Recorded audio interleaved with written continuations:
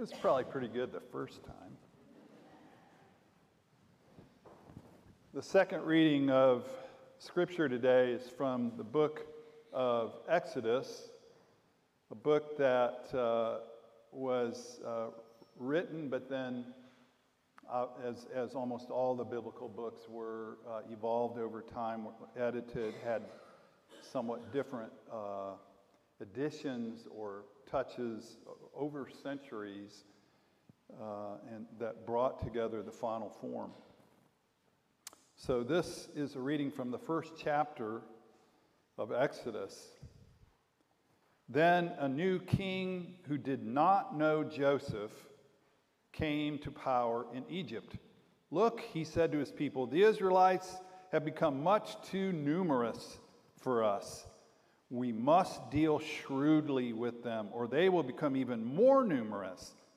And if war were to break out, they would join our enemies and fight against us, and they would leave the country. So they put slave masters over them to oppress them with forced labor, and they built Pithom and Ramses as store cities for Pharaoh. But the more they were oppressed, the more they multiplied and spread. So the Egyptians came to dread the Israelites and worked them ruthlessly. They made their lives bitter with hard labor and brick and mortar and with all kinds of work in the fields.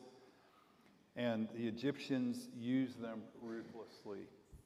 The king of Egypt said to the Hebrew midwives, whose names were Shiphrah and Puah, when you help the Hebrew women in childbirth and observe them on the delivery stool, if it is a boy, kill him.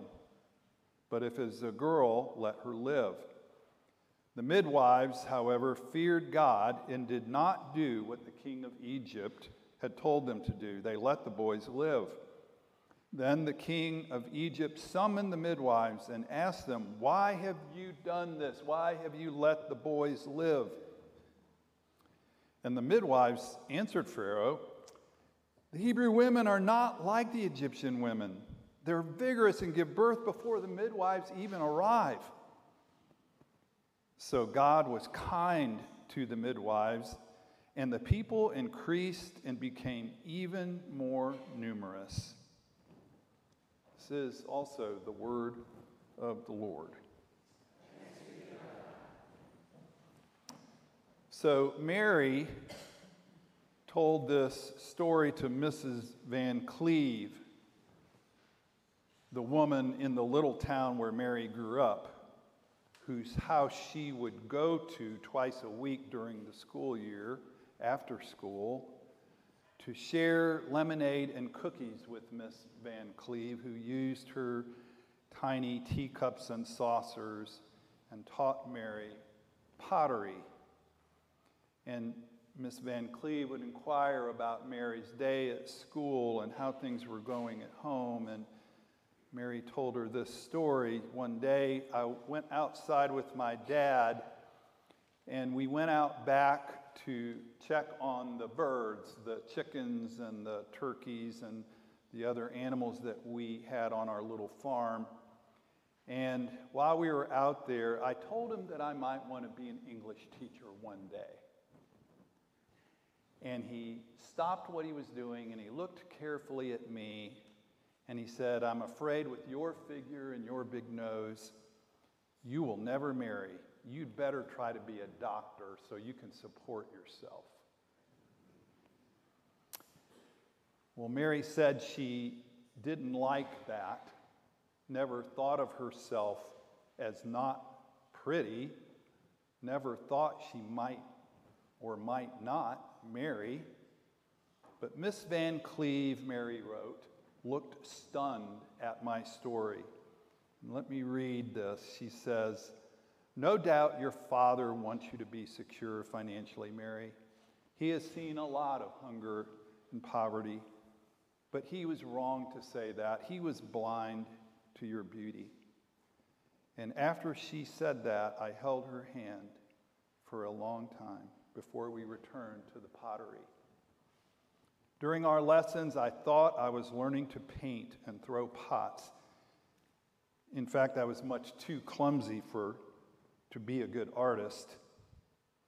Instead, during my time with Miss Van Cleve, I was receiving therapy. Years later, I learned from her grandniece that Miss Van Cleve had been concerned about me for a long time and so had offered my mother to give me pottery lessons. Whenever I walked out of her study with its gorgeous late afternoon light, I felt calm and cared for. My jangled mind had settled down, and I could walk back to my house with something to offer my family. There were two kinds of light in that art studio: the shafts coming through the western windows in late afternoons, and the love beaming from my teacher's heart.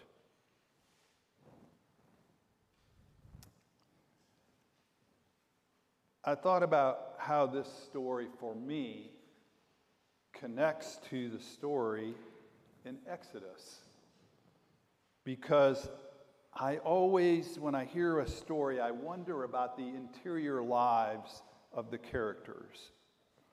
I wonder in this story, in Exodus, about the inner resources which Shiphrah and Puah must have had to draw upon, to do what they did. What was the light coming into their lives?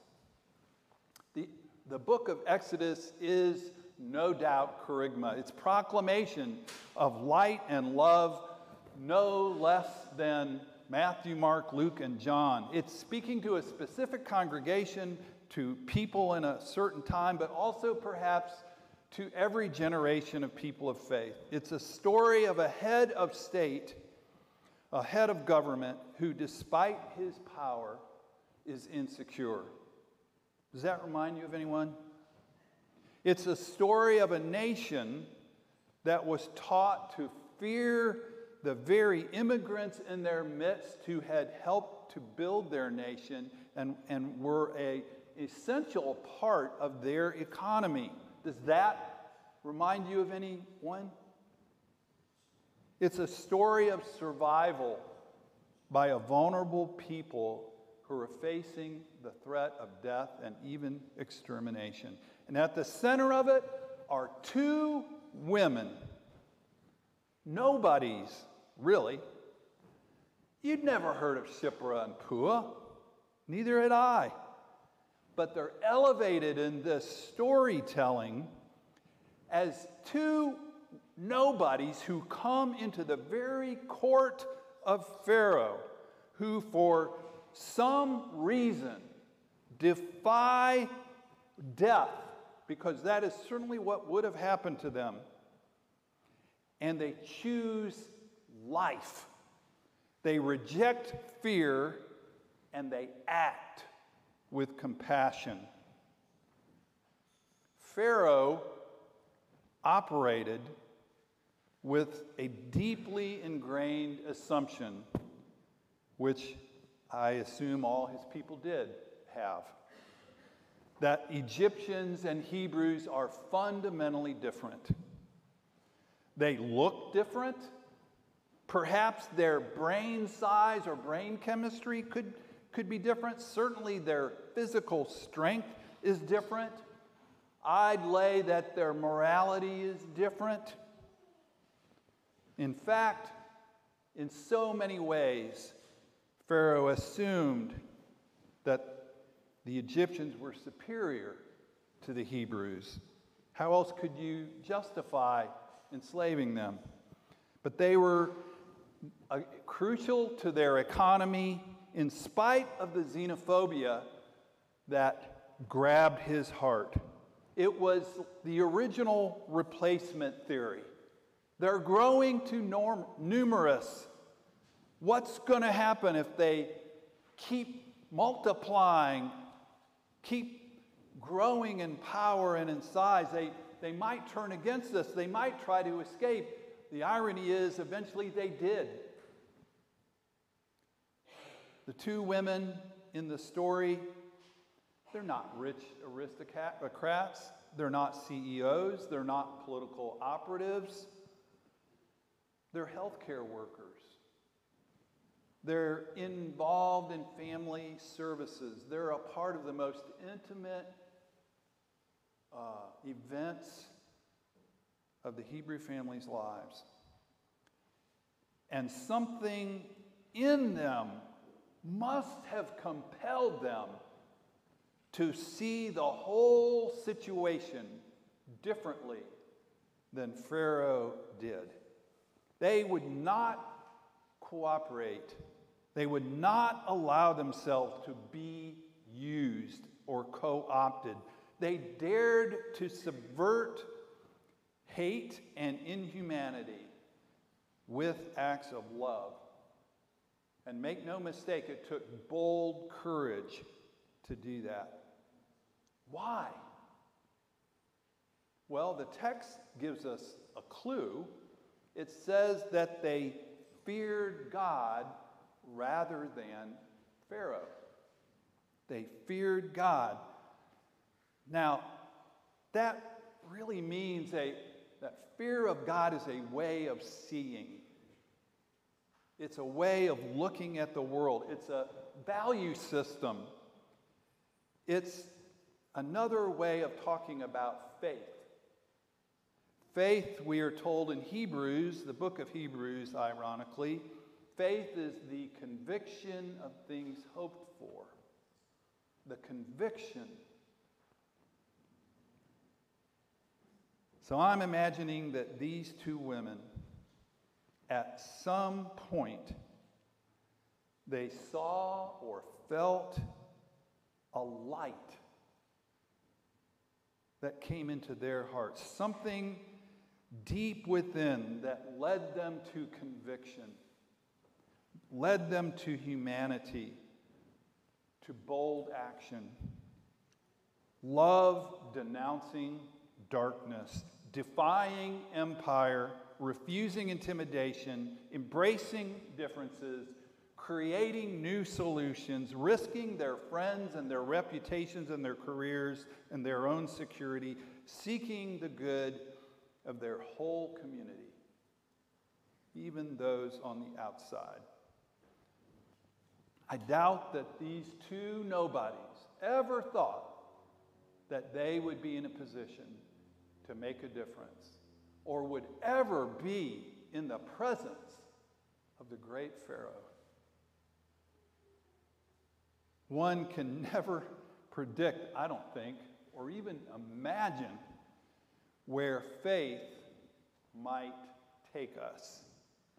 Jesus, as he was a young carpenter in Nazareth, I wonder if he ever thought he would go to Samaria or the land of the Gazarenes on the other side of the lake where no one would go, or would be in the very palace of Herod.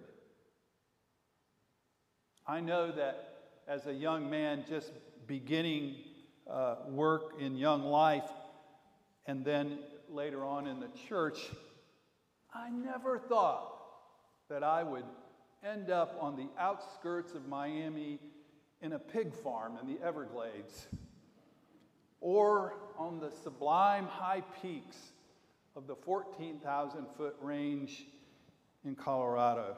I never thought I would be able to go to the wonderful island of Iona and see and feel and experience that holy place, or go to the equally wonderful island of Haiti numerous times and see the beauty and experience the hospitality of those amazing people. I never thought I would be spending time in high school cafeterias, sticking out like a sore thumb, or sitting on ice-frozen high school football bleachers. Why? I never thought I would be in Jamaica watching the World Cup in a jail. Maybe I should explain that. You see, I led a group of youth to Jamaica for a mission trip, and part of our work was to paint the jail in the capital city. So we're there They shoved all the prisoners over to one side of the jail, but it was all kind of open air. And then we're working and painting on the other side. And then in the middle, there is this guardhouse. And the guards, there's like 3 or 4 guards in there, and they're watching this tiny little TV. And the World Cup soccer game is on, and Jamaica is playing. And they're riveted, and they're yelling with every kick and every possession. And the prisoners are like way over there, but they can see the TV, and they're saying, "What happened? What happened?" I think that's what they were saying. I couldn't understand, and so the guards would report to the prisoners the kind of play-by-play, and the prisoners would be cheering and booing, and it was like they were transformed into one community of people by this soccer game. Just a glimpse of humanity in a place of such I don't know, such difficulty. What was I doing there? How about you? How far afield has your faith taken you? Have you ever ended up someplace or involved with some people that you wonder, what in the world am I doing here? Except that my faith, my conviction, the love of Christ compels me to go there, to be here, to do this. Where does your moral energy rise up? Who needs that light that you have? You know, there are crises at the borders in 100 countries. And there are crises within the borders. And within our families, within our hearts and minds. How will we respond to God's call to be midwives for justice and mercy? Our liturgy is replete with expressions of our conviction that we worship a God of mercy. So, even if we are nobodies, we can let our light shine and be midwives of new life. Amen.